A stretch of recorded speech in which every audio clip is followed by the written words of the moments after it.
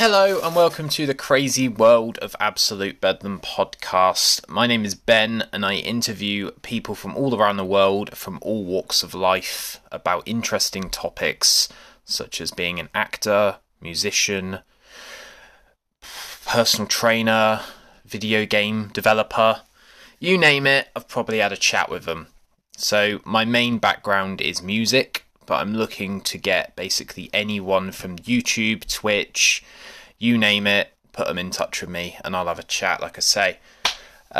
Recently done a flurry of veteran episodes, so if you want to check that out, that's a slightly different thing called Tales from the Trenches with my friend and editor, John Belfield. But enough of that, I'm here to just introduce the episodes and just say, if anyone wants to help me out by donating to Ko-fi, which is a donation service which is available at www.ko-fi, which is ko-fi.com/Absolute Bedlam podcast. If you go to that website, you'll be able to donate a minimum of £3 to me.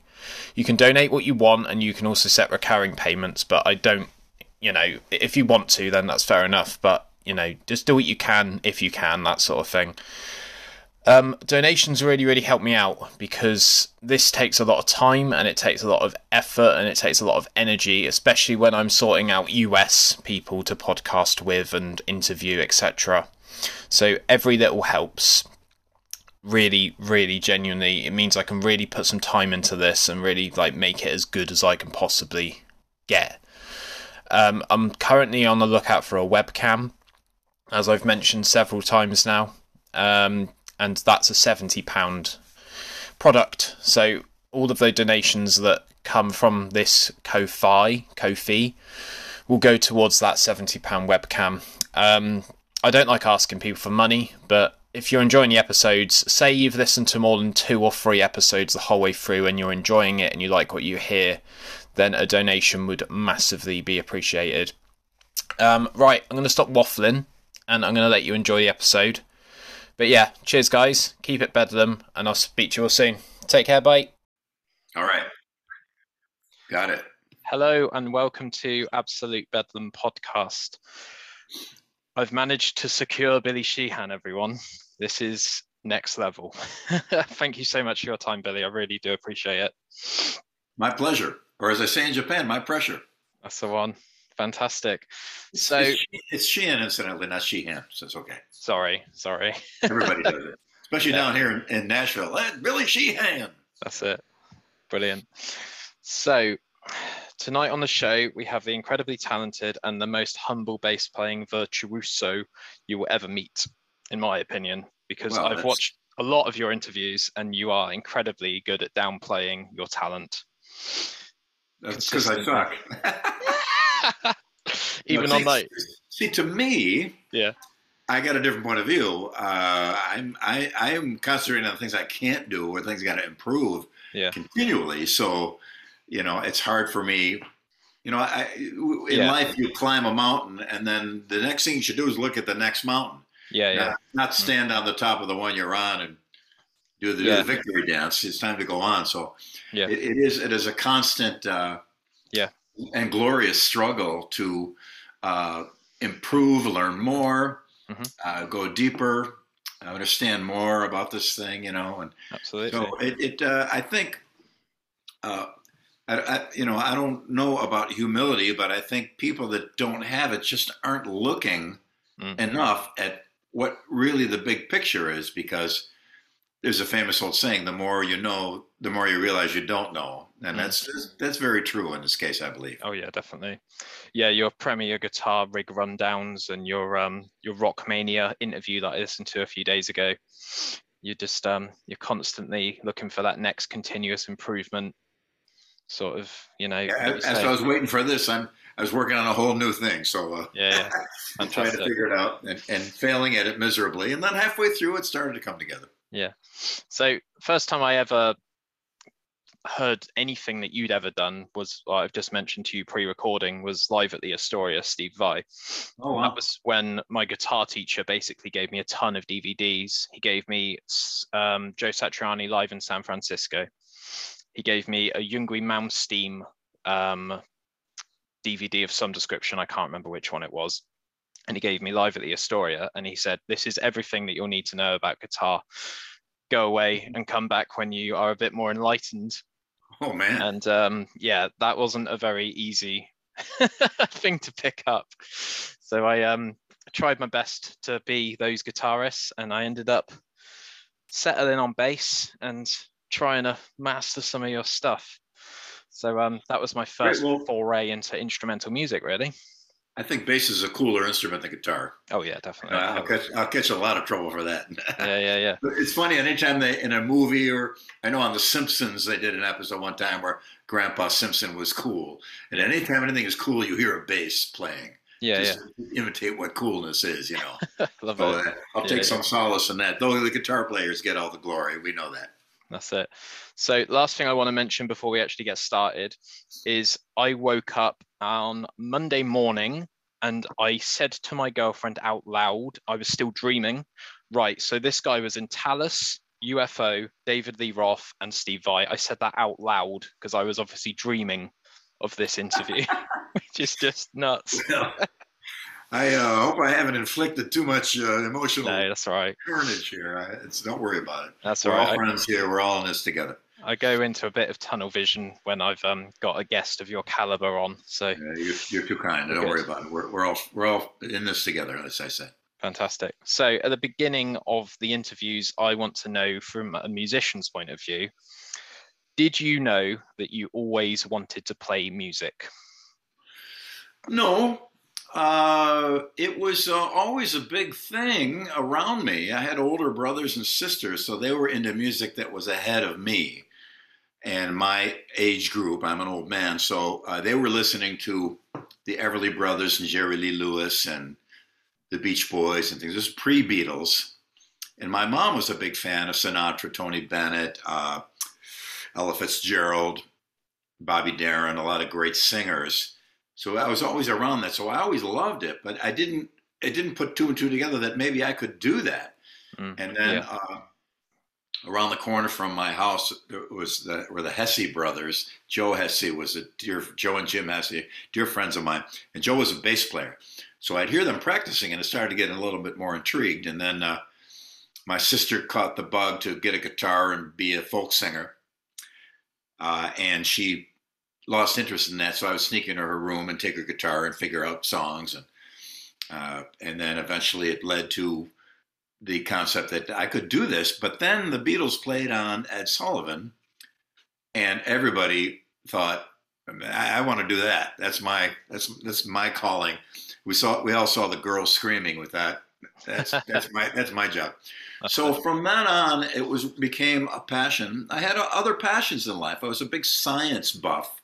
I was into paleontology and astronomy, biology, microscopy, a lot of chemistry, a lot of things like that. As a very young kid, and so that was a big interest to me. And I also, for a while, was quite a fishing and hunting fanatic. But music was the thing that was really catching my interest, very, very young. And so I started off, and once I began and saw that I could actually begin to do something, pick up an instrument and make it play that song that I heard on the radio, even though it was rudimentary cowboy chords, basic. Yeah. Okay, I might be able to do this. So, but I wanted to play bass from the beginning because Joe, my neighbor, played bass, and so finally I managed to secure a bass, and there I was. Always resourceful. That's a through thread of your life, I think, is just finding that next step to go. The next question I've got for you is, do you consider yourself naturally talented, or do you find yourself just grinding and forcing your sort of brute force, like I'm going to stay up all night and learn this song before I go to sleep sort of thing? Well, I never considered that I had any natural talent. I didn't pick it up and have a go of it. I right away, I needed to. But one thing I'm good at, and I rarely self-aggrandize, and I'm not now, but I'm just pointing it out. I'm a good troubleshooter. I can look at something and see if there's something that needs to be done. How do you do it? There's all these strings and frets, so all these notes are in there. So the thing you hear, that Bach Brandenburg Concerto, all those notes are in here. So figure it out. Yeah. And that was basically it. So it never really came naturally to me at all. Yeah. I think I believe I have a pretty good ear for hearing things and recognizing sonic things. We used to play Stump the Band back when CDs first came out. We get a CD rotating 5 CD changer and randomly hit the songs, and whoever could guess the song first would be the winner. We're of course having a few beers at the same time. Back in the late 80s, this was. Yeah. And were some amazing moments at that. I didn't do this one, but I was this guy. I was close to his skill level. They clicked they clicked play, and Donovan's Mellow Yellow came on. We didn't know, but it starts with a hi-hat going. Yeah. He got it on the second click. Donovan Mellow Yellow before any music started. So you begin to recognize sonic things. Like when I hear a song that's like a different mix or a different take, right away, it especially something I know really well. I know that's not what I heard before. So I think that was maybe not an ability or skill, but an inborn advantage that I might have had, that sonically I recognize things right away. And I'm sure that helped my ear later on when I would recognize that's definitely a wrong note. That's a helpful thing to have. Yeah, I used to be a bit of a binge watcher of Scott's bass lessons on YouTube, and he had a bassist on. I can't remember who it was, but he said something along the lines of, we've all got access to these notes, we just choose not to play them in this order. There isn't, a cheat code necessarily for bass. It's just, I've chosen to go E, F, G, B, not E, F, G, C, and that sort of thing, isn't it? And it's just it's I'm somewhat of a pattern player, so there's patterns to those scales and patterns to the major, of course, the relative minor, harmonic minor scale, everything. I don't know a lot of music terminology, but I do understand patterns. And I always say to people I'm doing like my master class with, I say, you got 3 assets: your eyes, your ears, and your hands. So your hands, by their memory, will not go to that note because it's not in the right pattern. So they'll kind of automatically go to the right one once you train them to do so. Your ears will tell you if that's not the right note, and you can see the patterns as well. So you got those 3 assets there. And I've tried to take advantage of those 3 and balance them all out to the point where I can play something. Yeah, fair enough. Awesome. So I've got a fan question straight out the gate. All right. The whole Mr. Big using a Makita drill as a guitar pick thing in Daddy, Brother, Lover, Little Boy. I'm so glad that I said that in the right order, because I'm panicking about saying that in the wrong order all day. Was that Mr. Gilbert's idea, or was that a combined sort of band effort joint decision? Paul did it first. He had in the band before Mr. Big, his singer said, man, you're playing so fast. The only way you can play faster is get a drill, put picks at the end of it. So he did. Yeah. And it turns out he is faster than the drill. Yeah. A lot of times we've done shows where we didn't have the drills with us, and we had to, Yeah.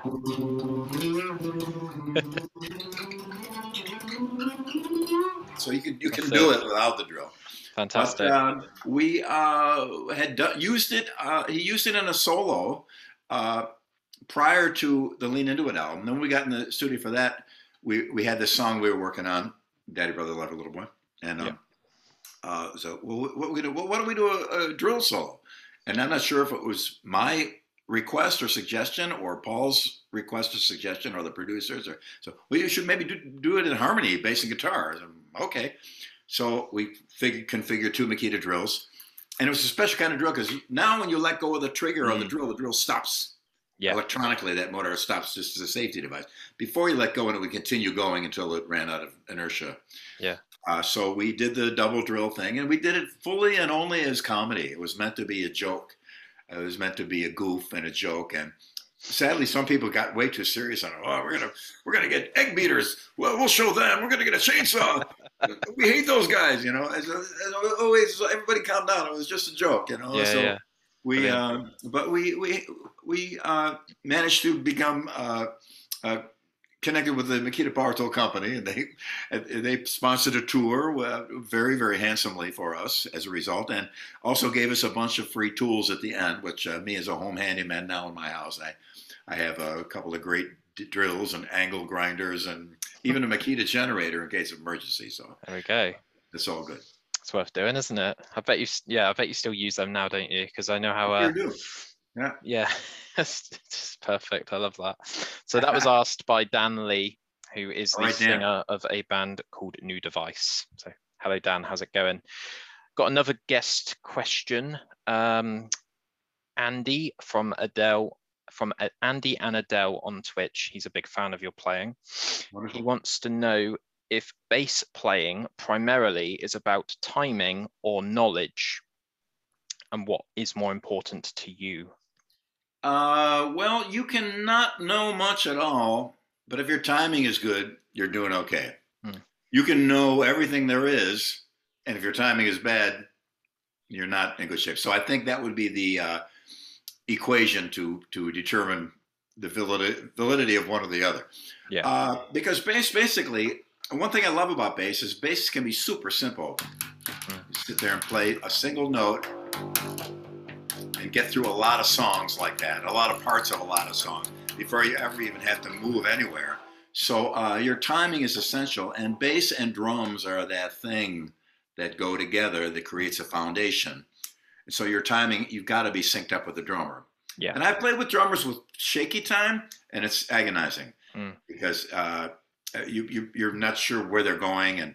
But then I've been lucky to play with a string of amazing drummers, and it is an absolute joy to work with someone because you are now on the same level, the same mind. ESP happens. The drummer does a move, and you do the exact same move rhythmically on bass, and you look at each other. And, well, why is that? It was Mike Portnoy's birthday yesterday, and I posted how much I love our ESP, which is a kind of a thing that happens with every drummer I work with, where you watch each other, and one guy will make a move, and the other guy will do the exact same thing at the exact same time, unrehearsed, unknown. And it's a wonderful thing because you come up, it's just kind of a magical thing. But bass is easy to start, and that's a good thing. It's a great gateway to all of music because you're just holding one note down generally. That's an oversimplification, of course, we know.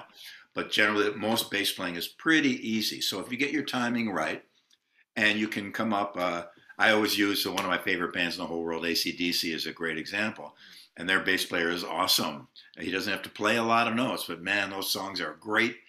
And it's a great way because it's such a great album to sit down and play along with that, with Back in Black or Highway to Hell. Just great records, and that's how that opens the door. Yeah. And eventually you get to the Mahavishnu Orchestra or Return to Forever or the Brandenburg Concertos or whatever else you want. Absolutely. Or stick with AC/DC if you're smart. Yeah, I think the song Shot Down in Flames has like 4 notes. And it's just the bassist, I can't remember his name, is just playing D. He's just playing the 5th fret on the A string for about a minute straight, just plucking away. Yeah, amazing. Is that Cliff Williams? Yeah, that's the one. Yeah, great player. Just a great player. I don't know him. I hope he would understand how much I absolutely love his playing. Because a lot of people think, oh, he would only want some jazz fusion guys. I'm not that much into that. I'm way more into AC/DC personally, but I do like many forms of music. Fantastic. So this is just a question from me. So I've been listening to a bit of Talus, a bit of David Lee Roth, and like I said, I've been binge watching Astoria every moment I get, basically. So I found Talus to be a very efficient, lean band. And you talk about in some of your interviews when you were a 3-piece, you were a power 3-piece. You'd rather get that extra $25 than hiring a 4th member because it was all about grinding and filling up your gas tank at the end of the day, wasn't it?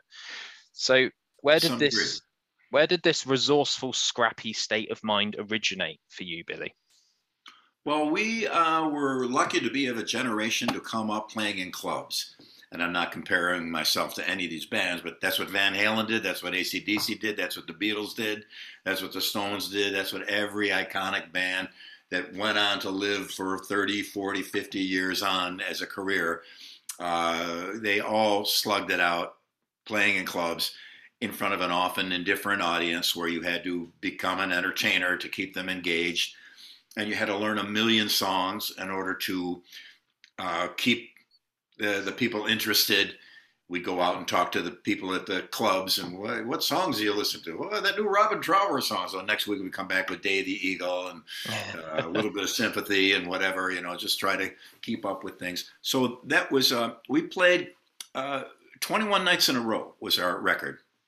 We did 3 complete shows in one day, morning, afternoon, and evening, where we set up, do our whole show, tear down, next one, 3 in one day. Mm-hmm. So those days were about the efficiency of getting in and getting the job done. So I never sang, and when I first got together with the guys that I one of the incarnations of Talas, they'd be saying, okay, the third part harmony, Billy, you sing this. And I go, well, wait, I don't sing. They go, no, just sing it.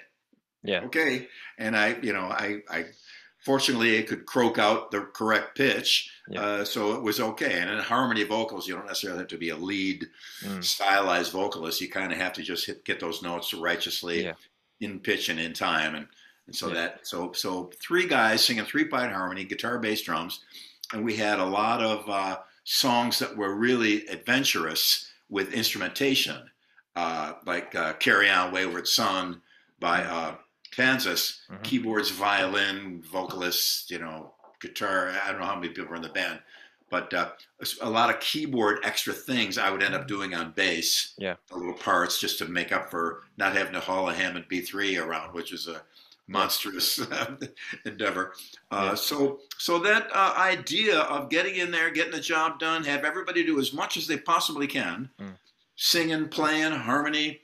There's a harmony lead guitar part. I do the harmony on bass. Later on, I get pedals, Taurus pedals or whatever to hold the low note down while I did that, so you wouldn't lose the low frequency. My bass is set up, the dual output, a low output and a regular output, so that low end never goes away, even though I'm doing some nonsense up here.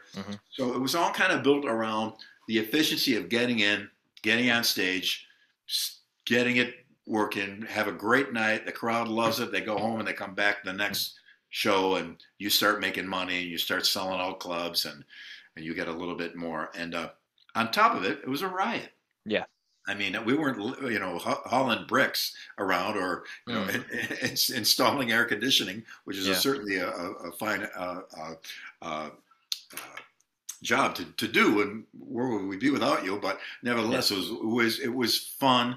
It was there were certainly challenges, and it was physically demanding. I mean, get up there and be completely out of breath after running across the stage and get to the mic and hit those harmonies. And we ran a marathon at every show, and it was a lot of work. But that I do wish that generation that's happening now had the opportunity to get up on deck on stage and do what they do now. Because I see a lot of great players. But we also knew back in the day, a great player may not work on stage at all. It doesn't always translate at all. Yeah, I got that. I see that even now. Like I'll work out some crazy wild shenanigans and get on stage and nope, not tonight. Maybe a month in I'll get it. But translating from sitting down and figuring something out to doing it on stage, some people can, but I never could. Most people don't. So that it was a blessing in disguise to be slugging it out in the clubs. Yeah. And it helped us in so many ways. Also, as far as public relations and dealing with an audience, we didn't have a dressing room back in the day, so we'd step off the front of the stage and just walk out into the crowd and hang out with people, It wasn't like it is now where people jammed up the stage and it'd be a show. It was a club and people were meandering around. There's a little dance floor. We get down, step off. Hey, how you doing? Sit down at a table with some people. We knew most everybody in the whole club. Yeah. So, we would engage them. We wouldn't run away from them and be rock stars. We're all in the same boat, So that mentality later on translated to, I believe what I have is a very good relationship with so many people that have come to see my shows and traveled around to see what I do and see bands I played with. So I'm supremely lucky to have hundreds of friends all over the world as a result of that. So it's a good thing, and you can put your thumb on the pulse of what's going on by speaking with them. Yeah, I don't know that new song. It didn't seem well. Okay, you know, that's cool. Maybe work on it a little bit. Not that you pander to them, but nevertheless, it's good to have a critical voice once in a while. I mean, you can tell by the volume of your applause sometimes whether you're hitting the mark or not. That's always a good thing. Yeah, it's not a case of like throwing your toys out the pram and saying, right, we're not going to play that song ever again. It's just go back into the studio and try and figure out how you can make it better next time you play that club and stuff like that. Well, there's fine tuning to songwriting. I did a seminar last weekend. Desmond Childs was the main writer. He wrote tons of things for Aerosmith. He wrote Living La Vida Loca. He's one of the most successful songwriters in the world right now. And I've worked with him a little bit before, but the title of my seminar was Fine Tuning Your Songs. So people think a lot of times when they're writing, they get done with it and that's it. That's the song. If it's not good, no, take it apart and change it. The chorus is good. Let's put that in another song. You know, all kinds of things can be done. Absolutely. So that's an important thing. And I'm talking too much. I'm sorry. No, that's all right. No, it's fine. You can't talk too much. Trust me, I'm a massive fan. It's fine. I think that whole business thing, though, of actually integrating yourself with the crowd and handing out business cards after your gig and networking with people, and the person at the show might know someone who's about to get married, and that could be a gig for you. And back in the day, that was so important thing. Yeah, definitely. It's so important even now. Like, obviously, we're surrounded by Facebook and social media and stuff like that, but there's nothing like talking to people face to face. Yeah, coming to your gig. I often say this, and it is true of everyone in my business. I don't know if everyone realizes it though, but everything I have, my home, every instrument, everything I have, comes from a fan buying a T-shirt, a ticket, or music. So absolutely, to me, they're important. Interesting. I got a message the other day from someone who was kind of irate that some fans were berating an artist because he wasn't giving them something for free. And I said, well, I agree with him. I don't do it that way, but I agree with him because once you bought your ticket to the show, you got the show. We're even. That's it. And if I choose to get on the bus and go to the next city and do the next show, that's it. Yeah. For me, I choose to hang out, say hello to people. There's something that's a paid meet and greet, which I don't like, but I get that. Yeah, I get that. Yeah. But I always tell people, hey, if you can't afford it, I'm going to be out by the bus afterwards. So bring your camera, come on. And I hang out. I remember in Germany a couple of tours ago with some band, maybe Mr. Big. It was cold and it was raining, and there was no place for anybody to go. So I just went out there, put my hat on, and the Sharpies kept dying because as soon as the Sharpie gets wet, it doesn't work anymore. So we went through about 40 Sharpies, and I signed everything. But we had a riot. It was great. They were wonderful people. And it's fantastic. That was cool. Yeah, I dug that. Love that. Brilliant. So what was the point in your life / career, or you might not even be there yet because you're so humble, where you thought to yourself, okay, things are now moving in the right direction, and I think that I can actually make this viable as a career. And I can now make more risks, if that makes sense, because I've kind of cemented myself as a fundamental musician. Well, I've always been a risk taker as a player. I got away with it by luck, I think. A dear friend of mine, Jeff Berlin, a great bass player, says a lot of people can get away with all those kinds of crazy nonsense because they can do it. And I agree with him at that point. But you have to be really careful to not go so far as to lose sensibility and, playing oddball, wacky, crazy note configurations that nobody gets. There's a line between that. But I think there were a couple of notable moments when in 1985, David Lee Roth called me and flew me out to LA to start a band with me. And, we went through, there's a lot more to that, of course, but about 8 or 9 months later, we're rehearsing the show that we're going to go out on the Eat 'Em Smile tour. And I'd worked with Dave for almost a full year there in the studio, writing all kinds of stuff. I had all kinds of, we've been hanging out for a straight year. And I'm on stage and we're playing and we're doing I'm on Fire by Van Halen. That's going to be in the set.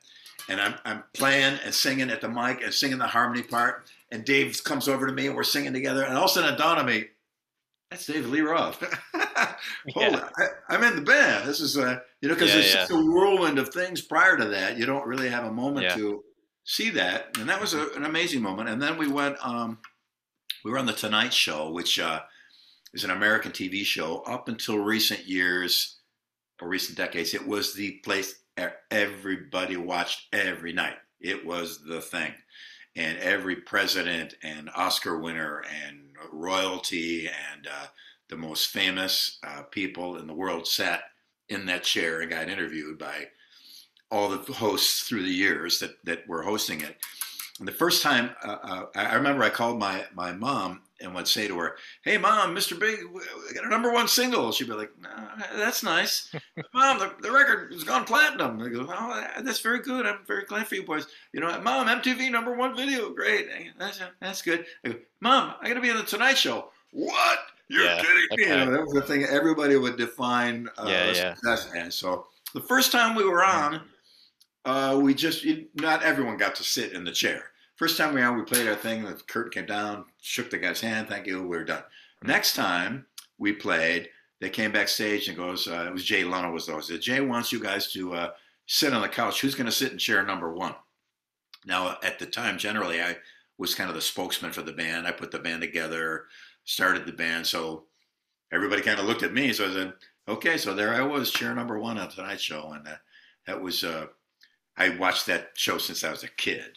Since I was a little kid. So to actually be on it was quite definitely an incredible honor, and I'm supremely grateful. Full circle moment for you. Fantastic. So this is just a question about your bass, the Yamaha Attitude bass, which you have sat on your lap as you do pretty much every interview I've ever seen you do, because you just always got it to hand, haven't you? Did you have Yamaha specifically in mind to manufacture your signature model? And does it still sell well to this day? And can you please send me one? That's just a joke. Oh, well, I'll see about that. No, I didn't. I knew about Yamaha, and I knew them from Pro Audio and keyboards. But the Pro Audio place in Buffalo, New York, Unistage, where they made our PA system for us and various things. I went in one time because they were a Yamaha dealer. They happened to have a Yamaha bass there one time. And it was just kind of in passing, but I remember picking it up and thinking, man, this thing is put together. This is incredible. Shut down the neck and see it's rock solid. So I just remembered from that moment, man, those basses are great. So I briefly had a little thing with Kramer, but the instruments were just awful, and I couldn't do it, even though I was broke and had nothing. I ended up sending the instruments back to them as I just couldn't bring myself to endorse something that I didn't believe in. Yeah. And so Yamaha got in touch with me after my picture was in Guitar Player magazine. They said, "We want to talk with you next time you're out to LA," which was the NAMM show of 1985, January 85. Oh no, I'm sorry.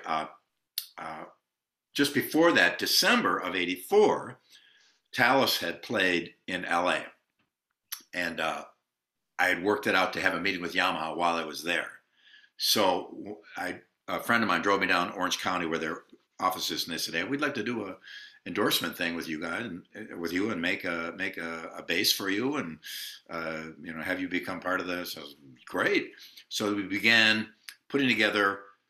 This is actually the third version of Attitude, but the Attitude is the third bass we had.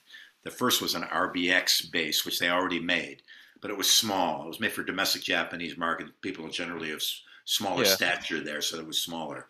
And it was a great bass, but it just didn't. I was used to the big old Manly P bass. And then they did the BB3000, which I just posted about on my Facebook about. I just went over it and did that's her there, right? This one. That's it, yeah. It's a pinky one. Yeah, that was a great bass. But it's still, I'm a creature of habit, so I'm just used to the way that cutout on the bass is up against me here, and the way this goes against my leg when I hold it, and it's part of my thing. So we went back to the drawing board, and we designed this, myself along with Yamaha, and we incorporated all the things from that first bass, which is the wife. Yeah.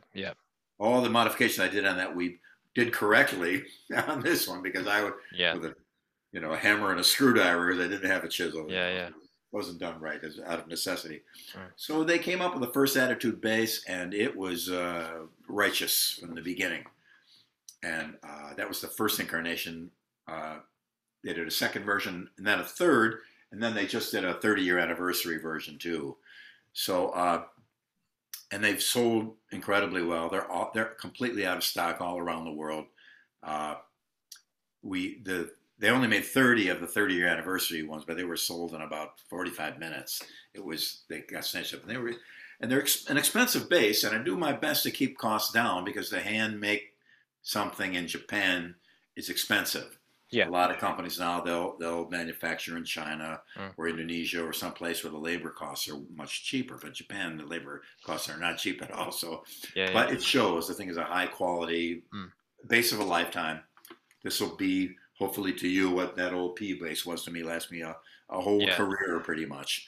So it's been, and the reason I went with this instead of continuing playing that is it was getting beat up and cracked and split, and I valued it so much I wanted to kind of retire and hang on to it. Yeah, absolutely. And if I do get an extra one, I'll see about sending it to you. Yeah, fantastic. There we go. Yeah, do you play the production model as if I went to a guitar shop and bought that bass that you've got in front of you right now? It's the exact same configuration and specification. Absolutely. There's the stamp on the back. Yeah. Right out of it's got a. And that was part of the deal with Yamaha, is that if you make a bass for me, the ones in the store got to be the same as I play, because at the time when the endorsement thing was exploding, and especially Kramer was one of the reasons, and no offense to Kramer, they've been purchased by Gibson now. I think the new Kramers are probably great. Sorry, but everybody's got a little problem in their past that they're whatever. At the time, it was owned by different people, and I saw that the way they were making those instruments, I thought, there's no way I'm going to let somebody buy that. Yeah. So I really wanted the quality to be the same, because a lot of guys would get the Bubinga wood koa body, and then you go to the store and yours is plywood, So it's not a fair thing. So the ones that I have are exactly the ones that are in the store, and that is an important thing. Yeah, I think if you're putting your name on something as a signature model, then it has to be the best it can possibly be. It can't just be this cash cow. Exactly. And I don't make a lot of money off basses at all. I make a royalty because of my work on the design. Okay. But it's not much. It's not that much at all. I'd be embarrassed to tell you how much it is. There's a couple other things that I endorse. Most things I get no money for. It's funny because people think, oh, he's endorsing. He must be rolling in cash. Yeah. I've gotten me and Larry DiMarzio from DiMarzio Pickups laugh about it, because I've been endorsing DiMarzio Pickups forever, and they're the greatest. And Larry is the most wonderful guy. And the Willpower pickups, which are a great pickup, they're used on the Yamahas, and people love them. Now we got a new one, the Relentless pickup, which is even better. But we laugh about it. Yeah, when the royalty check comes in, I'll either send you, when the royalties come in, I'll either send you a check or get you a bottle of wine. I go, yeah, you'll probably get it. You'll probably get it at Trader Joe's too. The $2 chuck, we call it, the $2 bottle of wine. Love that. But I've never been money motivated, much to my wife's dismay. Not necessarily in it for cash and money. No, I get that. Yeah, I love to play, and if I can pay the bills, I'm good. Do you find yourself messing around with 5 or 6 string basses? Recently, I did, only because I'm a believer in 4-string, because I think people take offense at so many things these days, and from I did a video on fret leveling on a cheap bass so you can make it play better, and literally got death threats from people. God. They were upset that, wow, how dare you? I mean, unbelievable. And it was just block and delete, Yeah. But there's a huge controversy. There's got to be 6-string, no 5, no 4, no, I hate you. You suck. And it's awful, and it's not necessary. If you play 6-string, God bless you. Go make $1 million. Have the most successful career in history. If you play a 5-string, fantastic. A 4, great. Fretless, wonderful. Whatever you want to do. It's all music. But people get into this minutia of what's important and what I should do. And our side against your side, because they're not playing and they're not practicing and they're not writing and they're not performing. You got all kinds of time to go on the line and go, well, you 5-string, what are you talking? You know, no. You know, so for me, a lot of times, going to a 5-string bass or a 6-string bass is because you haven't yet explored everything you need to explore on 4. Yeah. Yes, there's been 5- and 6-string violins and violas and cellos and uprights, but the grand amount through the centuries has been 4 strings. There's a thing with 4 strings, with your hand and how it go across. You've got to flatten out when you get 5 and flatten even further when you get 6. So I have a beautiful 6-string on the wall there, the bass that I played on Just Take My Heart, Mr. Big. We had a hit single with it. And it's a 6-string. It's glorious, beautiful Yamaha TRB-6. Incredible instrument. And I had it on for a couple days and was just running, and there's no difference. That's another problem with 5 or 6-string bass is that people that don't understand, and I had a guy write to me recently and said exactly the same thing. I screenshot it just so I could show my friends. Well, you're 4-string, 5-string, he must be way better. 6-string, he must be amazing. You know, and so the 4-string players are like, hold on a second. And I always say, okay, Geddy, Steve Harris, Chris Squire, Jocko, Jeff Berlin. I could go on for hours. All 4-string players. And so it doesn't mean, and so to the average public, they get an unwarranted impression that if you're playing more than 4 strings, you must be way better. You know, just imagine the genius. He can play 6 strings. And I had some kid write to me, you play 4 strings, and I won't use his name. He plays 6 strings. So he's better. Yeah, great. Again, then he must be better. So why don't you write to him and see if he answers you? That's interesting. Approaching it like a level in a video game of like intermediate, advanced, expert, and it's about what you do on those strings first and foremost, isn't it? Exactly. And I did a bass thing one time with a bunch of bass players, and a guy came and he had like the neck was about this wide. And amazing craftsmanship. And I don't know how many strings were on it. Probably maybe 18 to 24. And I'm thinking, wow, this is going to be, I can't wait to hear this. This is going to be pretty wild. So I'm in the dressing room and I'm back there and I can hear all the bass players playing. I go, when's the guy with the 24-string bass going on? You go, oh, that's him now. And I go, it just sounds like any other bass. I don't hear him going like, wow. Hello. Crazy. I never heard it. It was just like, he just used the 4 strings in the middle, I guess. But so it's an unnecessary controversy. If you play definitely. 5 or 6, God bless you, and you're still my friend, and I'll get you some extra strings to do on there if you want. They'll just be in a pack rather than on the bass. Love that. So this is a bit of a crazy question. I have seen in some of your interviews that you do get a bit bored of getting the same questions asked over and over again. So I have tried my best to come up with some crazy ones for you. What is the biggest disaster / technical issue you've ever faced on stage in your career? Well, there's been, due to the amount of time I've spent on stage, as I mentioned earlier, night after night after night after gig after gig after gig for years and years and years, you get used to anything and you can handle almost anything. We were in Japan filming a show. Everybody from USA flew over because it was a really important video they're going to do of this huge show, and we're in the middle of To Be With You and Just Take My Heart and all the hits, and it was a really critical thing. It had to be righteous. And one of my main alembic preamps died. And it's in the rack. And normally it would be stop the show. We're going to take a half an hour and figure out what to do. So I ran off the stage, grabbed a couple of plugs out of it, plugged it into another one nearby, which wasn't right. It wasn't the same, but I knew enough to know I can get sound out of this, put it back in, and it's seen. I'm back there like for an eternity. I'm thinking, oh no, I ruined the manager's going to kill me. I came back up on stage, and we couldn't finish the show.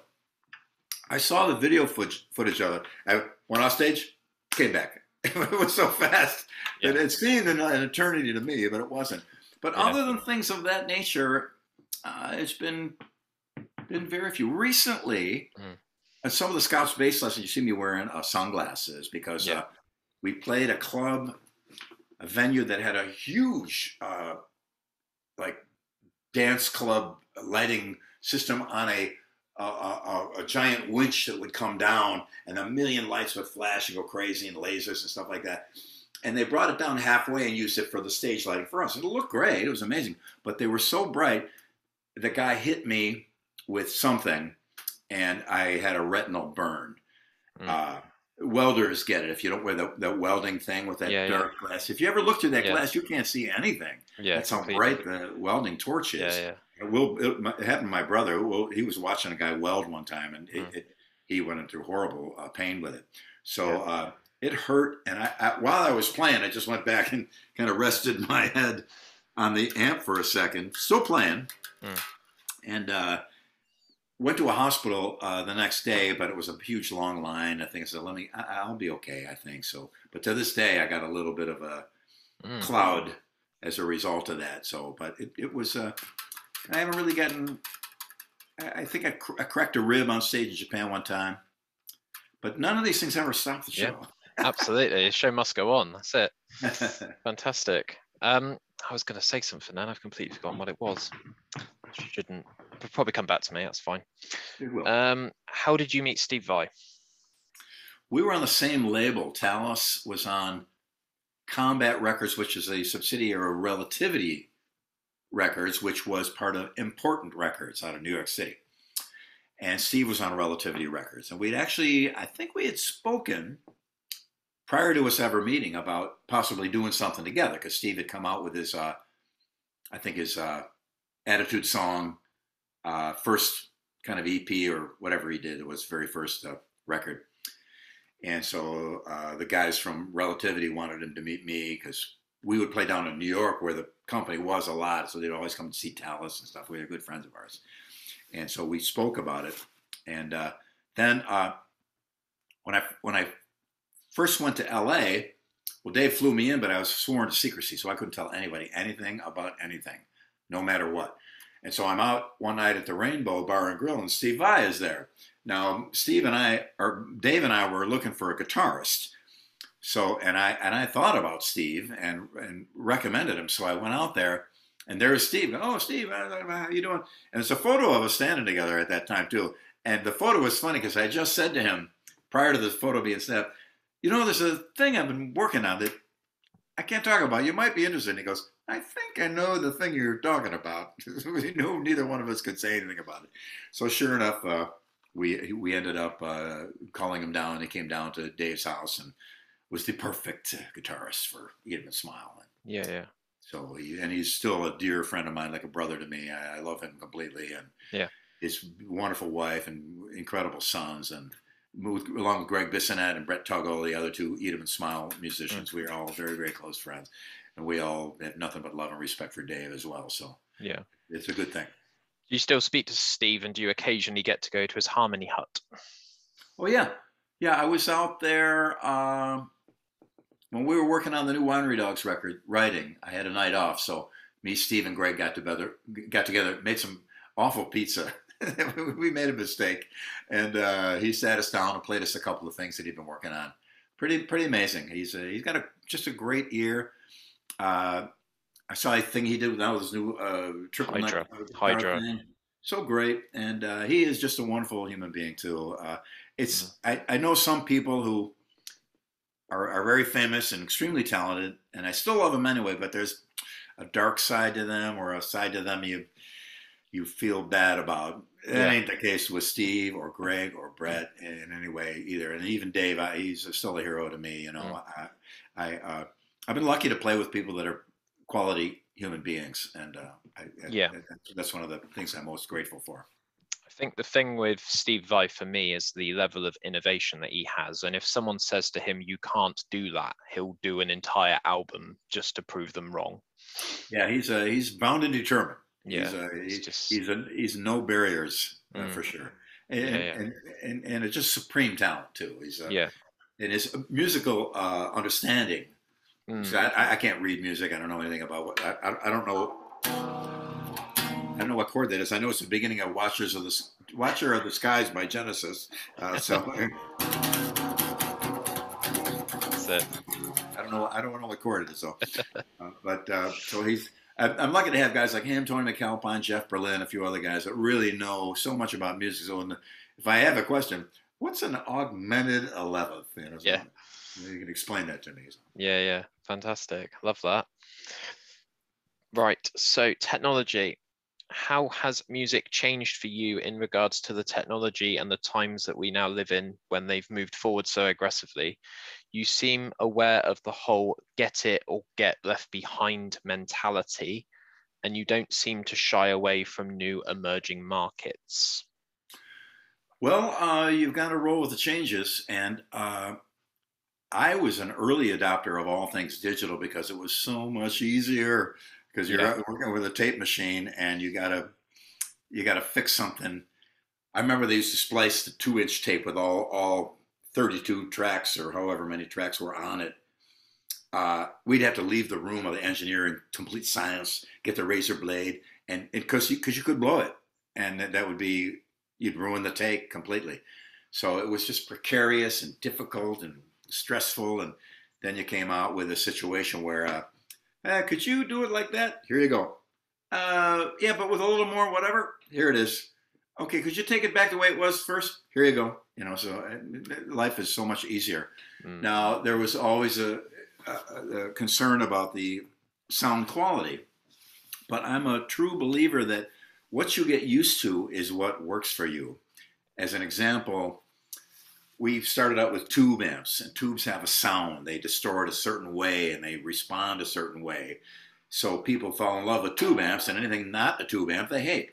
If it would have been the other way around, where we started out with solid-state amps, and they're super quick and fast and bright and shrill and no nonsense, and they don't overheat, and they're reliable.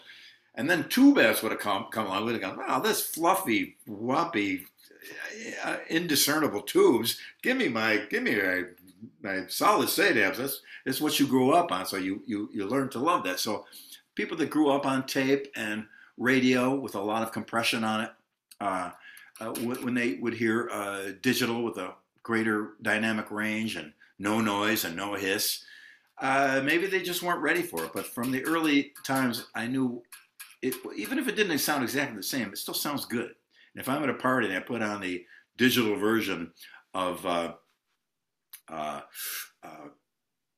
You Shook Me All Night Long or the cassette version, nobody's going to know the difference. No, they're going to hear the first notes of that chord. All right, there are purists that have better ears than mine that will dispute most everything I'm saying, and rightfully so, because there is a sound to each thing. Some things I can't always discern it myself, but in the studio, slugging it out, spending time. Now with a laptop, you can have the equivalent of a $10 million studio in the 80s, but it's even more than the equivalent, because you do so many things you could never have done, ever. Were impossible to do. Pitch correction could never be done.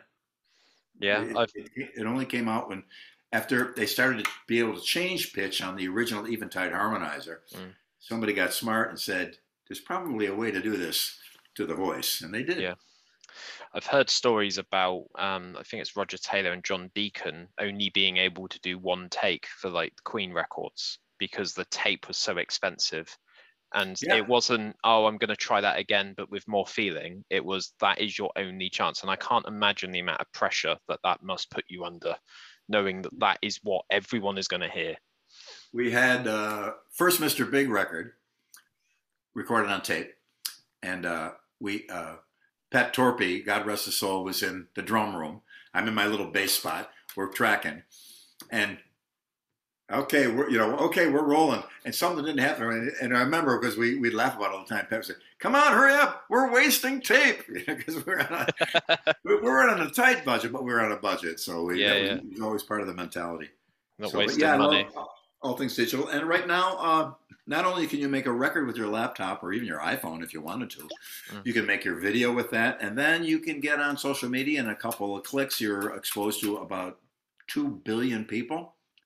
So it's a good thing. Yeah. Yeah, it's not we're wasting time or money, it's we're wasting tape. That's the most important resource on the planet. It was at one point. Do you have any pre-stage rituals, and where do you eat if possible before/after a show that you play? Never before. I can't eat before because I gotta be lightweight on my feet in the boxing ring there.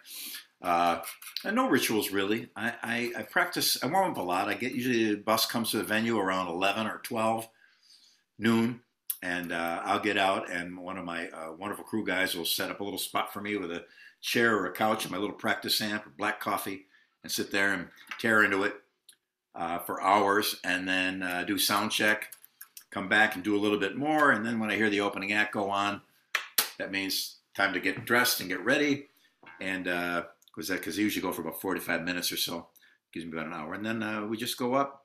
I don't have about halfway through the show I might have a beer, but I would not drink wine on a gig because it just is too quick and too much, and I need my sensibilities about me. But usually halfway through the show, I'm sweating so much the beer isn't going to touch me. So if I have a little sip, it's not going to be a problem. But I'm not a drug guy. I never tried cocaine. I haven't had a drug since 1971. When I was in high school, I smoked dope a couple times. But since then, I haven't had anything. And I do like a couple of beers and wine, as my people who see my posts know very well. Yeah. We'll get to that in a bit. Yeah, fantastic. Any chance of another solo album? Any chance of another solo album? Yeah, I got my phone with me all the time, so I come up with an idea and I'll set it down on selfie video and play the part that I just came up with, and then explain into the phone. All right, that would be the verse. Now here's the chorus. Turn it off, figure it out. Okay, here's the chorus to that verse, and I've got thousands of those ideas. Yeah. So I'm figuring out which hard drive to load them all into and start reviewing them and come together. Fantastic. And I'm lucky to have exposure to great engineers and great players here in Nashville. It was like that in LA too, of course, but Nashville is a whole new set of them. So I can do most of it right here in my home studio too. Yeah. Nice. How do you deal with and combat writer's block? Just do it. Pick it up and go. Just keep going. I don't feel like practicing today. We'll do it anyway. I mean, a couple times I'm sitting there. Well, I could scroll on Instagram for another hour. And I forced to put the phone down, pick it up, and go. Yeah. And sometimes you're just not into it. I say, okay, so let me just run.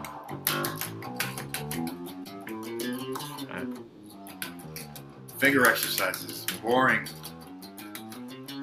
But hit them all, hit them right, hit them in time. Each note the same length, same volume. Work at it, drill. And then in about 15 minutes, and it starts to come back. And also now you're actually playing.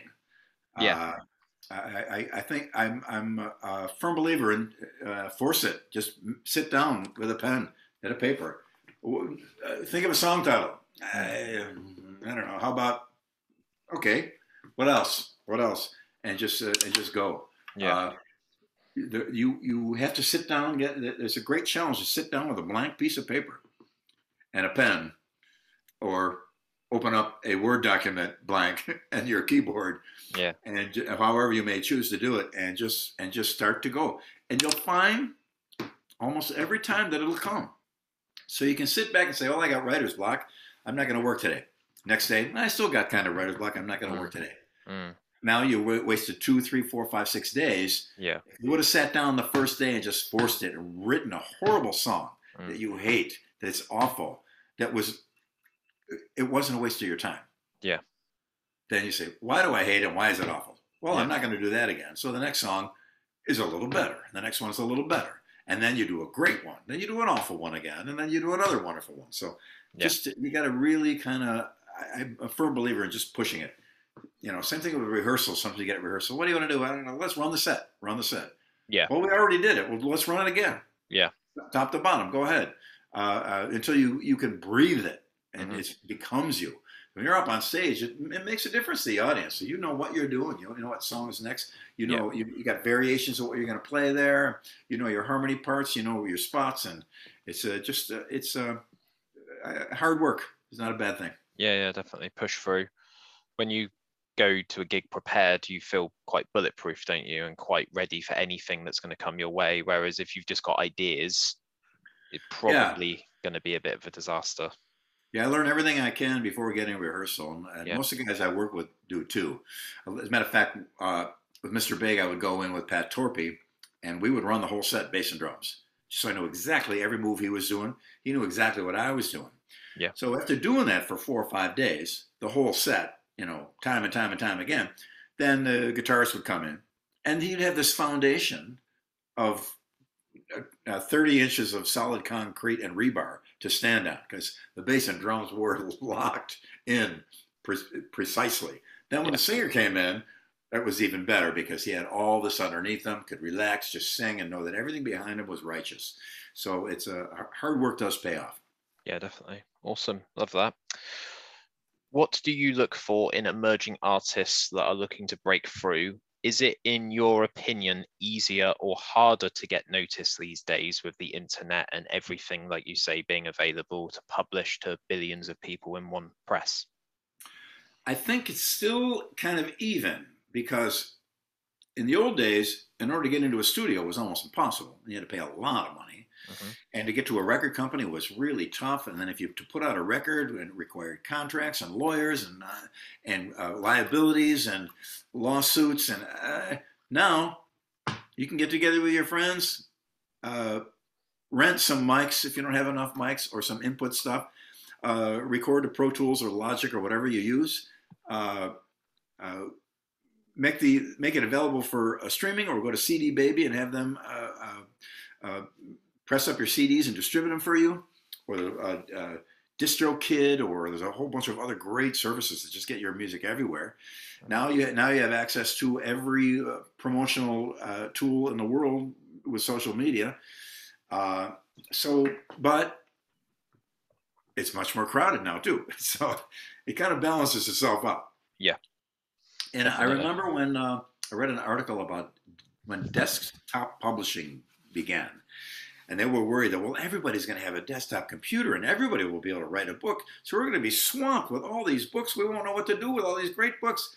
Every year, the same amount of books rise to the top and become bestsellers. Similar to music, every year about the same amount of artists come through. So I think in the grand scheme of the population, there is a finite, maybe not finite, but there is a percentage of people that will come up with great stuff and will break through. And I say to people, the chances of you being in that percentage are slim, but there's no reason in the world why you can't. Yeah. You can be in that.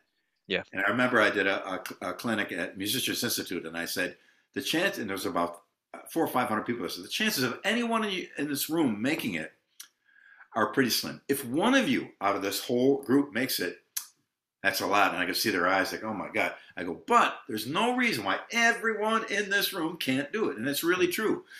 Well, I'm not handsome, or I'm overweight, and my voice is kind of unusual. Anytime you give me an excuse, I'll find somebody that had exactly that and made it huge. Yeah. I remember seeing a motivational speaker, a guy who was a drummer, and he was horribly burned in an accident. And one of his hands had a little bit of a thumb left and no fingers. And the other one had nothing. Yeah. And he taped the drumstick and managed to hold the other one. It sat behind a kit and annihilated. It was amazing. Yeah. So all the drummers out there with full physical health and a bright, shining, muscular, functional, physical self. You know, there's people with way worse than you that have done better. So I really don't think there's that. That's why it harkens back to the earlier question about, what do you do when you have writer's block? Yeah. You write. You start writing. If you think you're not going to make it because of something, well, go do it. There's people that, Ed Sheeran was busking in a subway, and somebody saw him, and it was spectacular, incredible songwriter, and mind-blowingly successful. And he just goes up on a stadium with 60,000 people with his guitar. Yeah, it's crazy, isn't it? Low overhead. Unusual question, and you can say no if you want, but can you give me the names and not the phone numbers of 10 people in your phone? As in, like, famous people that have public figure notoriety. Is that the word? Yeah. A lot of people. Yeah. Bryan Adams, Steve Vai. I think one of the Rush guys, either Alex or Geddy. Let's see, who else do I know? Robert Fripp, wonderful guy. I have a phone greatest hits from the old days. Yeah. That I saved to digital, and it's got Peter Frampton, Buck Dharma from Blue Oyster Cult. I got a bunch of recordings of Ed Van Halen, Dave, Colin. I will never play them for the public, but of course, yeah. Yeah, sadly, Ed Van Halen, we lost him. It was a horrible thing, but he's in there. Who else do I know? Well, that was a bunch. That was a lot. Yeah, that's enough. Oh, Dennis Chambers. Yeah. Cheap Trick player, Tom Peterson. Mm-hmm. Billy Gibbons. Yep. Guys like that. You had me at Bryan Adams. I love Bryan Adams. I love Bryan Adams. He's a fantastic songwriter, isn't he? Amazing. I was meant to ask you this pre-recording, but this is another strange question. Are you involved in any charity work, and do you look after your local community in any way that you can? Not continuously, but I have a plan now. I still have all of my wardrobe archive from all the Eat 'em and Smile shows and videos and everything like that, and a huge archive of things that a lot of fans would love. So I could be the, I don't know what word I'd use to describe myself if I was this type of person, sell it all and keep the money. I don't want to do that. So I want to do an auction. The first people that have come to us was an organization that gets bulletproof vests for first responders, medical, fire, and the police. I think they're provided for them, but I'm not sure. Not all municipalities provide police with bulletproof vests. A lot of times firemen will come on and up to put a building out, and there's still some going on and they get shot at. Or even a medical technician, ambulance shows up and there's still some and they get shot at. So these people save lives. We all depend on them, or someone that we know depends on them at some point or other between life and death. And that's, I want to do the full-on auction. It'll clean out. I'll get a lot of space in my house out of this. All the stuff I wore on Eat 'em and Smile, all the things on magazine covers that I wore, and things in articles and on stage, and tons of other things and collections of magazines and all kinds of stuff like that. So I was going to auction it all off for that charity. Maybe not exclusively them, but maybe a few. But I want to do it because I just think it'd make a lot of people happy to have some of this stuff. And also the money would do some good rather than going into my pocket, because I probably got it for free anyway because the wardrobe was usually provided to us. So sometimes I did pay for it, but I think it would be people see the value of it, and hopefully they see the value of contributing to something that saves people's lives. Yeah, definitely. Yeah. Well, the whole space thing's quite funny because I remember Devin Townsend did a clinic. I've got his drummer coming on in a couple of months, which is mental. But Devin Townsend talks about the fact that he was endorsed by Peavey for quite a long time, and he got quite a lot of stuff sent to him, whether he liked it or not. He would get like 4x12s, 2x12s, and he'd get 7-string guitars and stuff sent to him. And he actually said to Peavey once, "Can I sell some of this because rent's due?"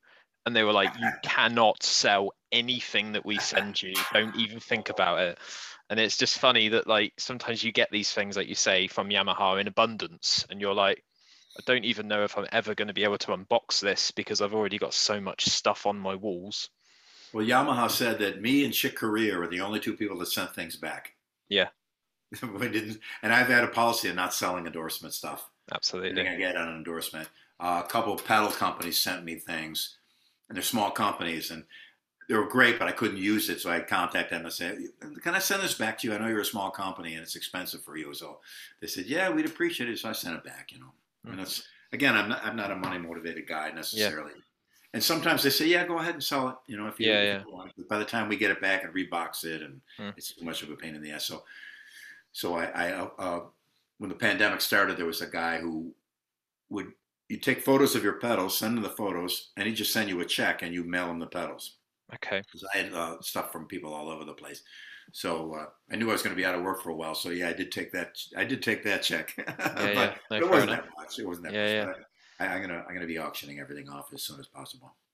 Another strange question for you: if you could be any animal, what animal would you be and why? Well, I'm fond of cats. As people know, for our Rebel, our little kitty cat. I'm surprised he hasn't come down here howling at me for not paying attention to him. Right, a lion or a tiger would be pretty cool, but that's a tough one. But I love cats, and I love big cats, and all animals. I've always been a nature conservationist. Yeah, I was actually subscribed to the Conservationist magazine when I was a kid. There we go. Thank you very much. So, favorite place in the world to play? Hard to say.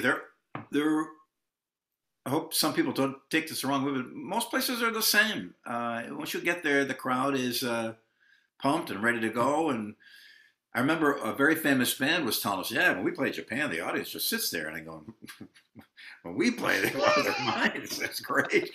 What are you talking about? Even one time we had a girl. Pardon me, this is a little off color, but a young lady is out there in the crowd, and the whole crowd is going crazy, and she pulled her top off, which is unheard of in Japan. They're very, very conservative. Unheard of. She pulled her top off, and I'm looking at the guys in the band like, "Check this out," and they're running over to my side and says, "Oh my God, unbelievable!" Nobody in the audience saw her because they were all looking at us. Nobody looked sideways to see. So it was she kept her decency. Yes, her whatever. Incognito flashing. But what was the question? I forgot. I lost my train of thought. That's all right. I don't blame you. Favorite place in the world to play? Oh yeah. So South America is mind blowing. Yeah. They have a passion down there, and it's known. They're eating, drinking, dancing, living. They do have a passion. Italy, of course, but I don't want to cliche it that the culture is known for that kind of food and dance and that kind of passion. And in Scandinavia, it's awesome too. That's great. In Germany, amazing gigs. Japan is incredible. We've been very lucky to make so many friends there and play there so many times. I think I remember the 300th show we did there with Mr. Big. They had a big 300, I'm thinking, a big celebration.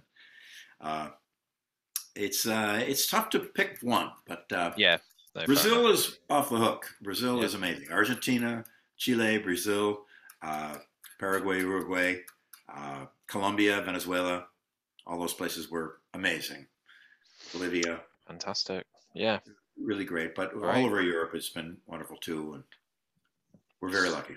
So one of my bucket list things to do as a 32-year-old male, I'm probably going to get there at about 45 of the current rate of everything costing quite a lot of money in the UK at the moment. Japan. I really, really want to go to Japan. Can you recommend me a place in Japan that I should check out as a first person sort of trip? Well, the good news is, and there's actually no bad news.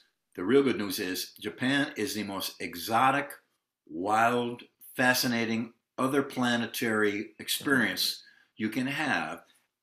And also, you're safe. English is everywhere. Yeah. It's clean. The food is amazing. Yeah. It's just, it's the future. I want to see what if everything would have worked out, and we know it hasn't.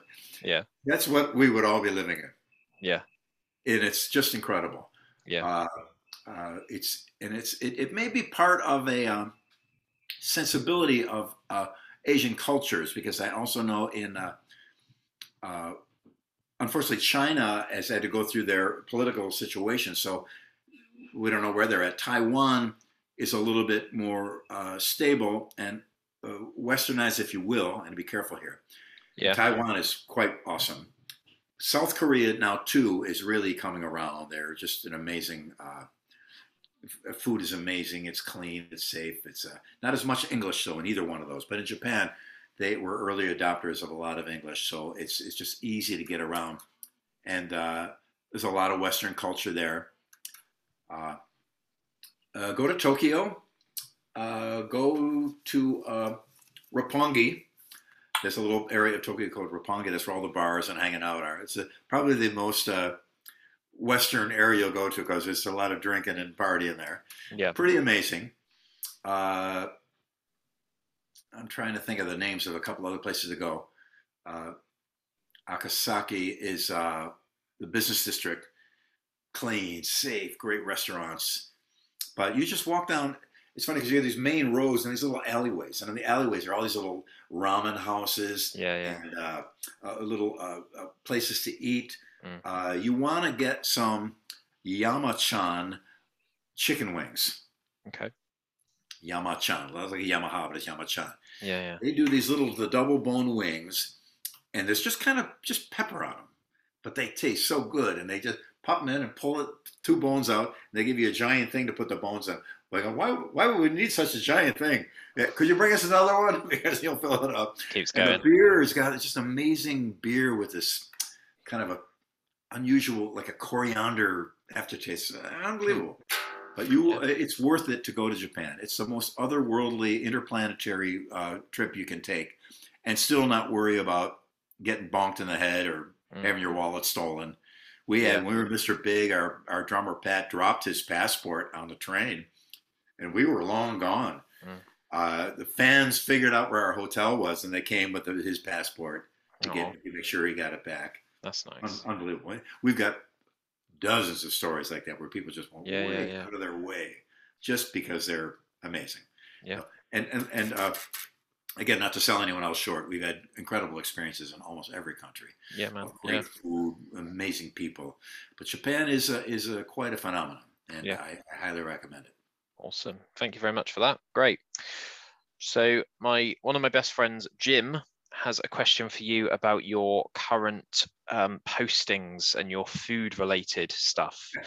So where do you get your inspiration for your love of delicious cooking that you always put on Facebook? Is it a family thing, or is it completely self-inspired? Well, it was a family thing, but not in the way you think. When I grew up, I had older brothers and sisters, and they were usually gone. And then my folks split up when I was young, and my mom was on her own for a long time.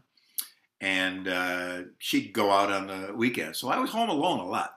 I always say Macaulay Culkin. I was home alone all the time. So I had no choice but to figure out how to cook something to eat. So I started with the Kraft macaroni and cheese. But I go, what if I put some real cheddar on this? Wouldn't it be better? And then started doctoring things that were already there. Instead of the jarred spaghetti sauce, I diced an onion, some mushrooms, put that in before I put it on the spaghetti, and started adding to and modifying what was already there. And my mom was a great cook, so when she was around, I saw her cook some amazing things. She could do anything with anything. We got a couple things in the refrigerator. She'd figure out a way to put them together and make a meal out of it. So I kind of got that as well. And I love good quality food, good taste, and things of that nature. So, and eating at home, you always have a control over the quality of what you're getting. Yeah. And it's generally less of a caloric overload if you make it your own. But I just love it. And my wife's from Italy, and she brings a whole new world of expertise to the table, literally and figuratively, in her skills that she got from her mom, which were quite extensive. So between the two of us, we managed to pull off some good things. But it's I encourage. But I know some people don't cook at all. You know, they make microwave a burrito once in a while. It's a health thing too. You really want to cook fresh food. Everything is organic. Very, very rarely do we have something that's not organic.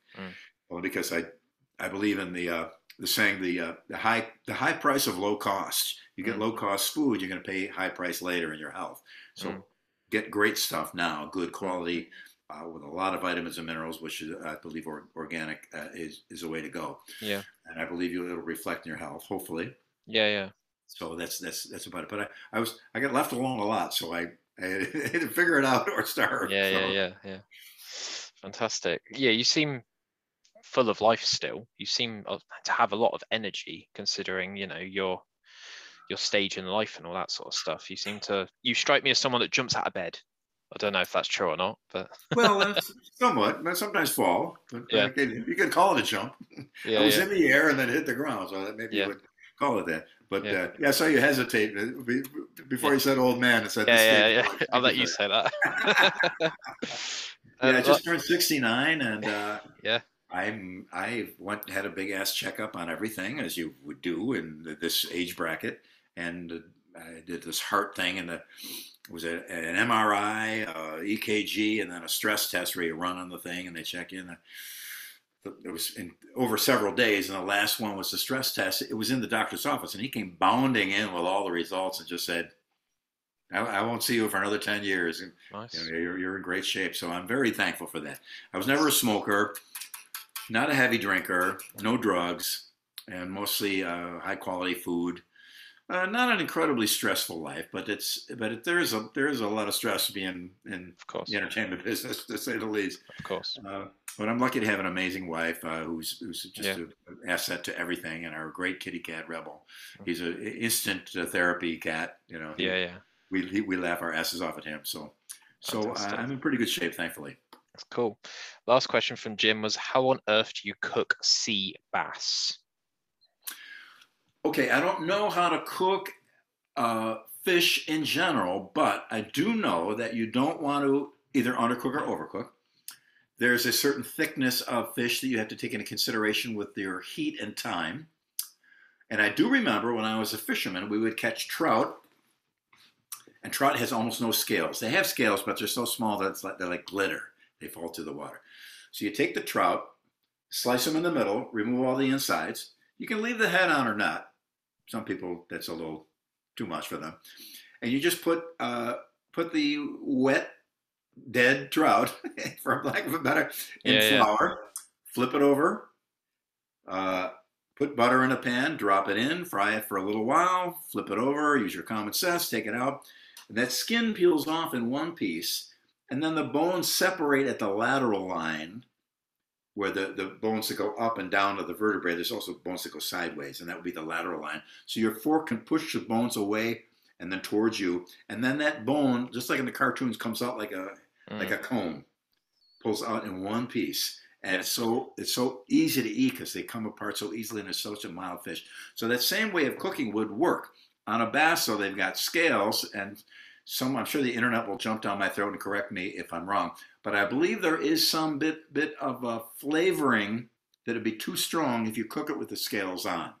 So you get a bottle cap from a beer bottle, or a dull knife, and you get those scales off. You can also remove the skin, because some fish, it depends on. I don't believe the sea bass have a strong skin, so I would do the same there. I would. You could do a panko breadcrumbs, regular breadcrumbs, finely crunched potato chips, get creative, or flour, or a flavored flour. Put a little oregano or something in the flour to give it a little flavor. Yeah. And do the same. Get a little bit of, you could do a little deeper, maybe some olive oil, or peanut oil is great for frying because it tolerates a high temperature. Drop it in one side.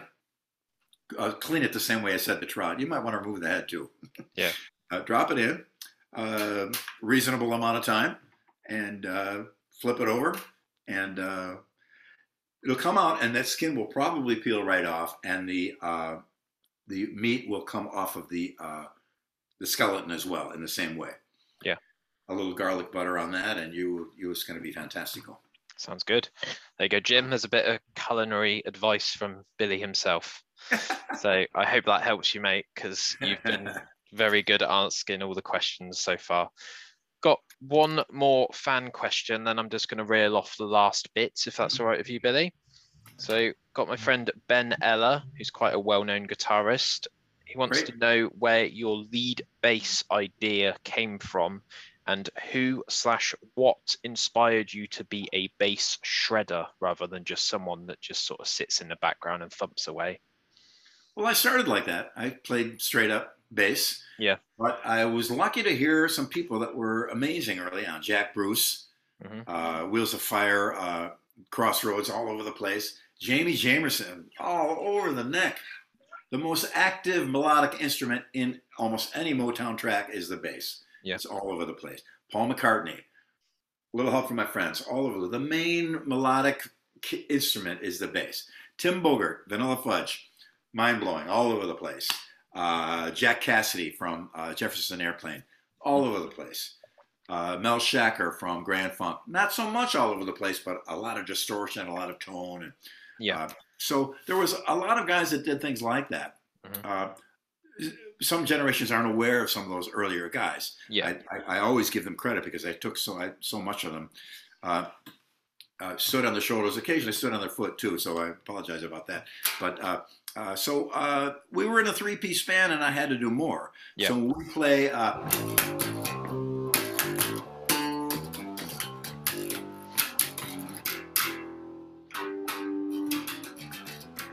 I had to do the stabs and absolutely, play the extra stuff. So it just to make up for the lack of other musicians, only three of us on stage. We would do White Punks on Dope by the Tubes, which was a massive production. We pulled it off three-piece. It was hilarious. Yeah. So that kind of led to that. And because I could, most of the guitarists I played with were pretty good guitarists, and they could play while the bass was implying other chords. Playing over changes, as this guitarist I'm sure knows, is one of the true tests of your capabilities. So when you hear jazz guys and they're all over the neck and the chords behind them are changing, and they got to readjust what they're doing to every chord, and it can be very fast and very furious and very complicated. It's one of the most demanding things about performing music is a jazz guy playing over changes. It's tough. When you learn Giant Steps, you'll know that. That's a very famous song that is the benchmark of that. So I would play underneath the guitarist, and a lot of times if I'm just playing and he's soloing, he's got to do a lot more to make it interesting. If I go, yeah, completely. Still playing an E, but there's something moving underneath them and making it sound better. We'd always say it's a secret note. We go to a guitar player soloing and go to another root note. Still in the same key, it works. Yeah, but now it sounds like, because you play like a.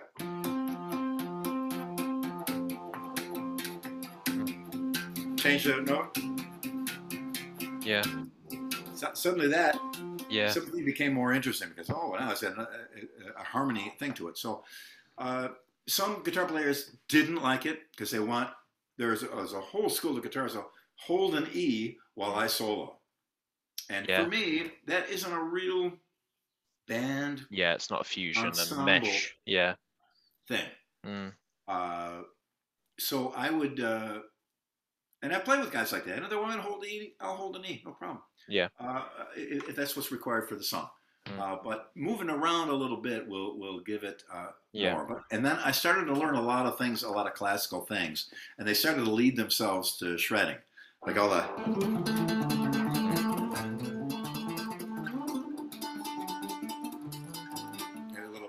Toccata and Fuga D minor, Brandenburg Concertos.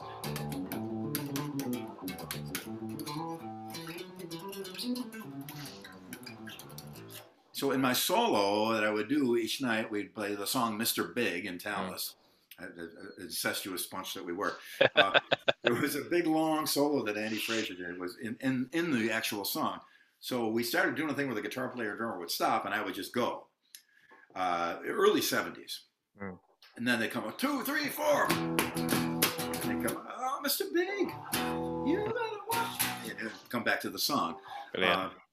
So it was also an opportunity for them to go and have a drink or whatever else they did when they went out the party. I had no idea. I was not part of that. Yeah. So they wanted me to continue the solo so they could go back and it turned into so I had to fill up 5 minutes and keep it interesting. Absolutely. Yeah. It was the key because people are usually on the dance floor when we're playing the song, and I stop and do that thing. Now I try to keep them there, keep them watching. After a while, they start to like go back and go to the bar. I go, it's time to end the solo or get more interesting. So it kind of forced the issue to come up with something. And I remember in one of my first articles in USA on a major magazine, I think Spotlight on New Talent and Guitar Player magazine, I said, my goal is to be able to play a solo for 30 minutes and not bore anybody. Yeah. People say, 30 minutes. And no, the second part of it is the most important, not bore anybody, non-musicians. And so it was important to come up with things that were not just shred-ific or shredderific, but were also interesting and musical. And I break once in a while and do a little thing where I play like a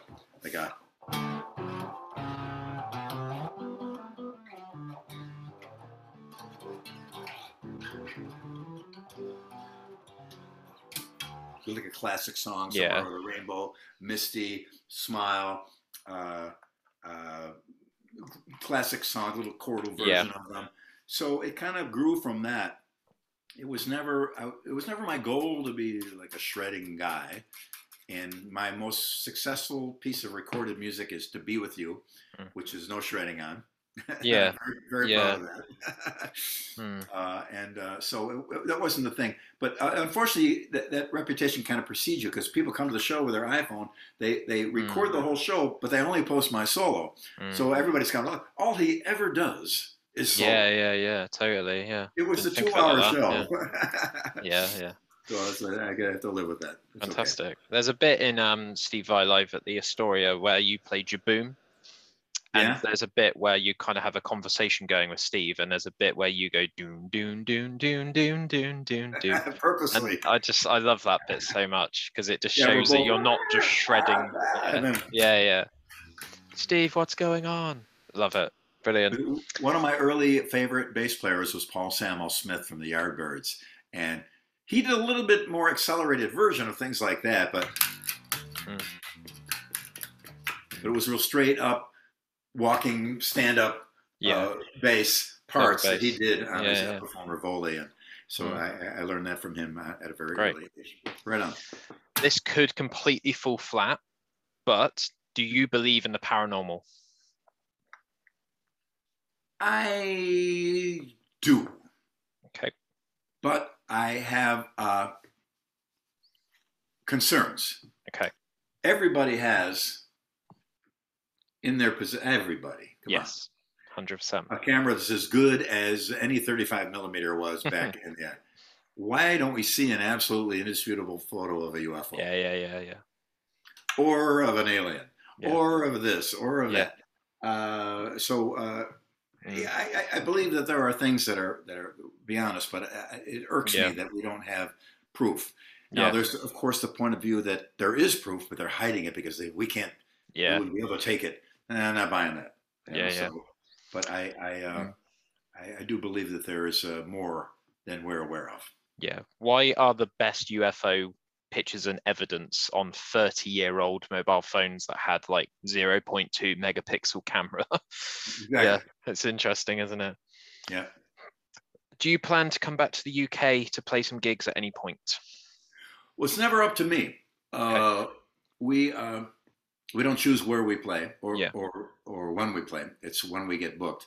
And right now, there's not a lot of international travel happening due to the pandemic holdover. Hopefully, that'll end soon.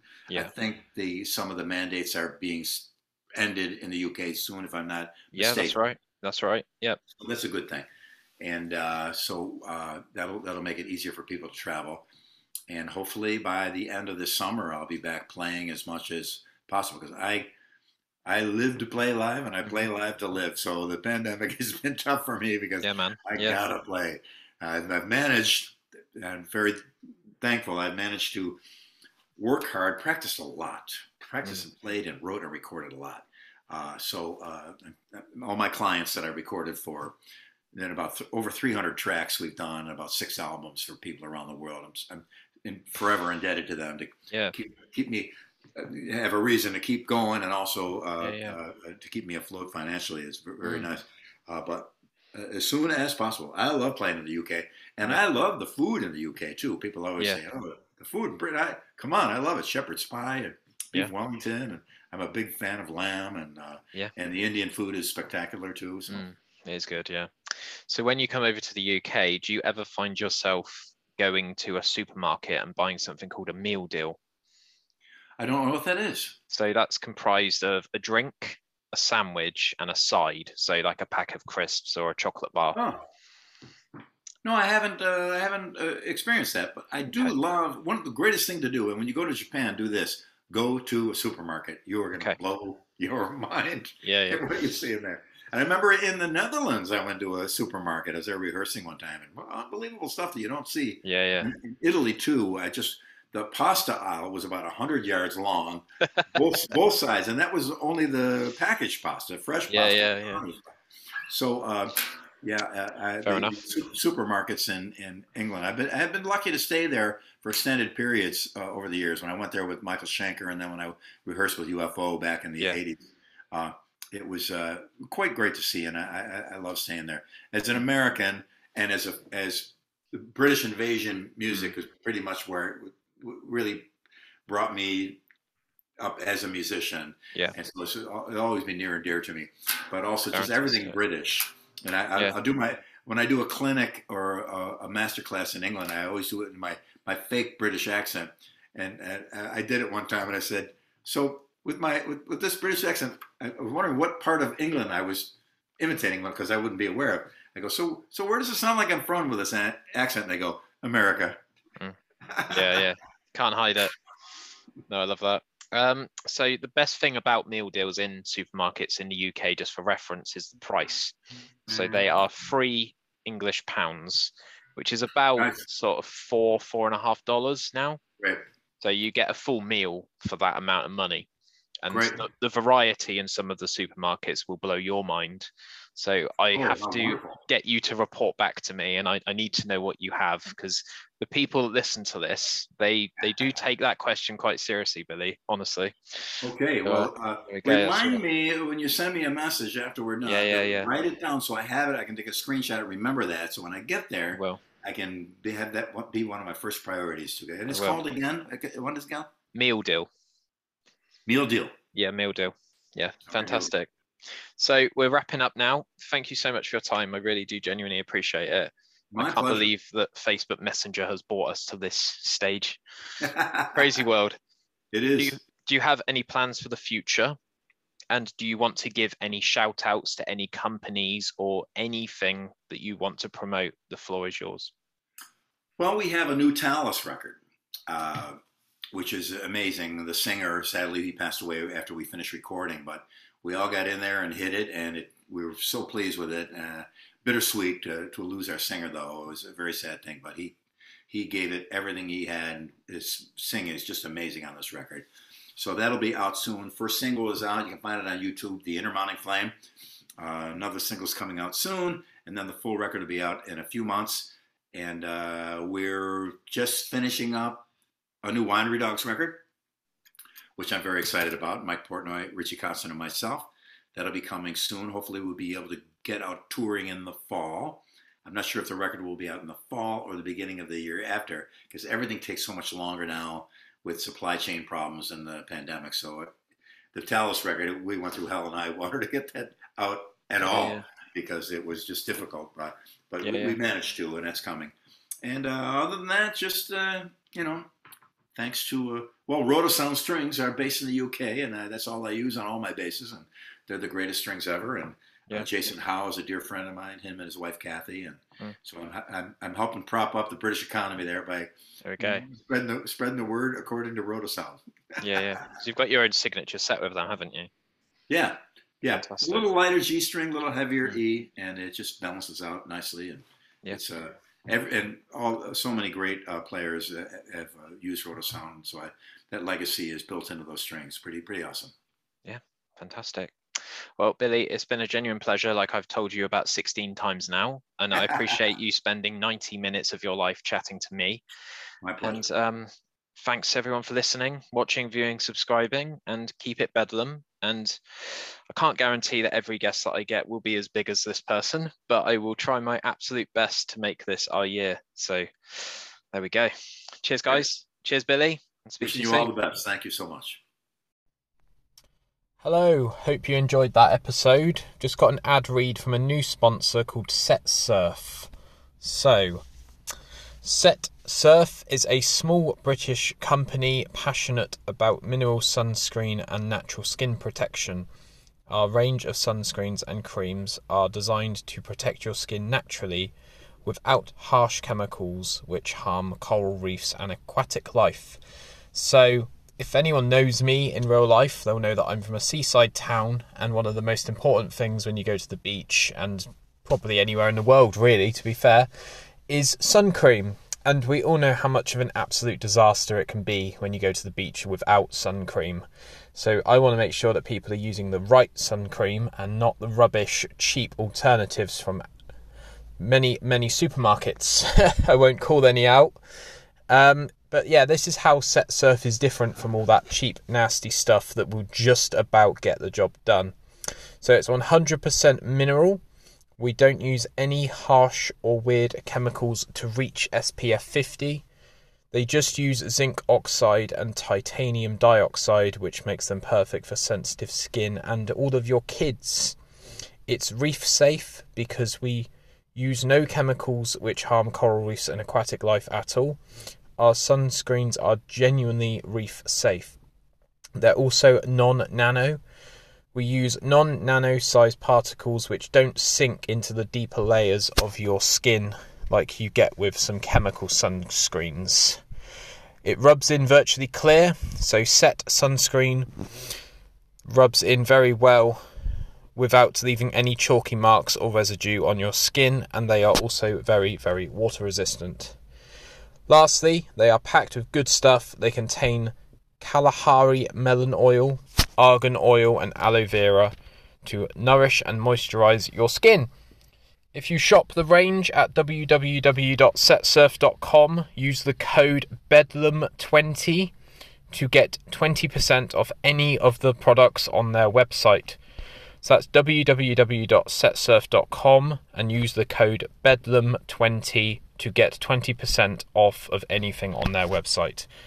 Right, another ad read coming right up. See you later. Archie Soul Male Grooming. My main sponsor for Absolute Bedlam podcast. I have been with Archie Soul since I think April last year, and it's been such a good experience for me to go a bit back and forth with Mark, give him some ideas, he gives me some ideas for the podcast in return, and it's a really nice relationship that I have with him. I'm very, very grateful to get loads and loads of free samples from him and help grow his company at the same time. So it's a nice little natural thing that we're doing. I've got some notes here, 2 seconds. So, Archie Soul Men was created to bring some of the finest men's grooming products from around the world to the men of the UK. Not male models, not Instagram filters, just the everyday bloke. We do not sell ordinary, we sell outstanding products made by craftsmen who care, and these products really do work.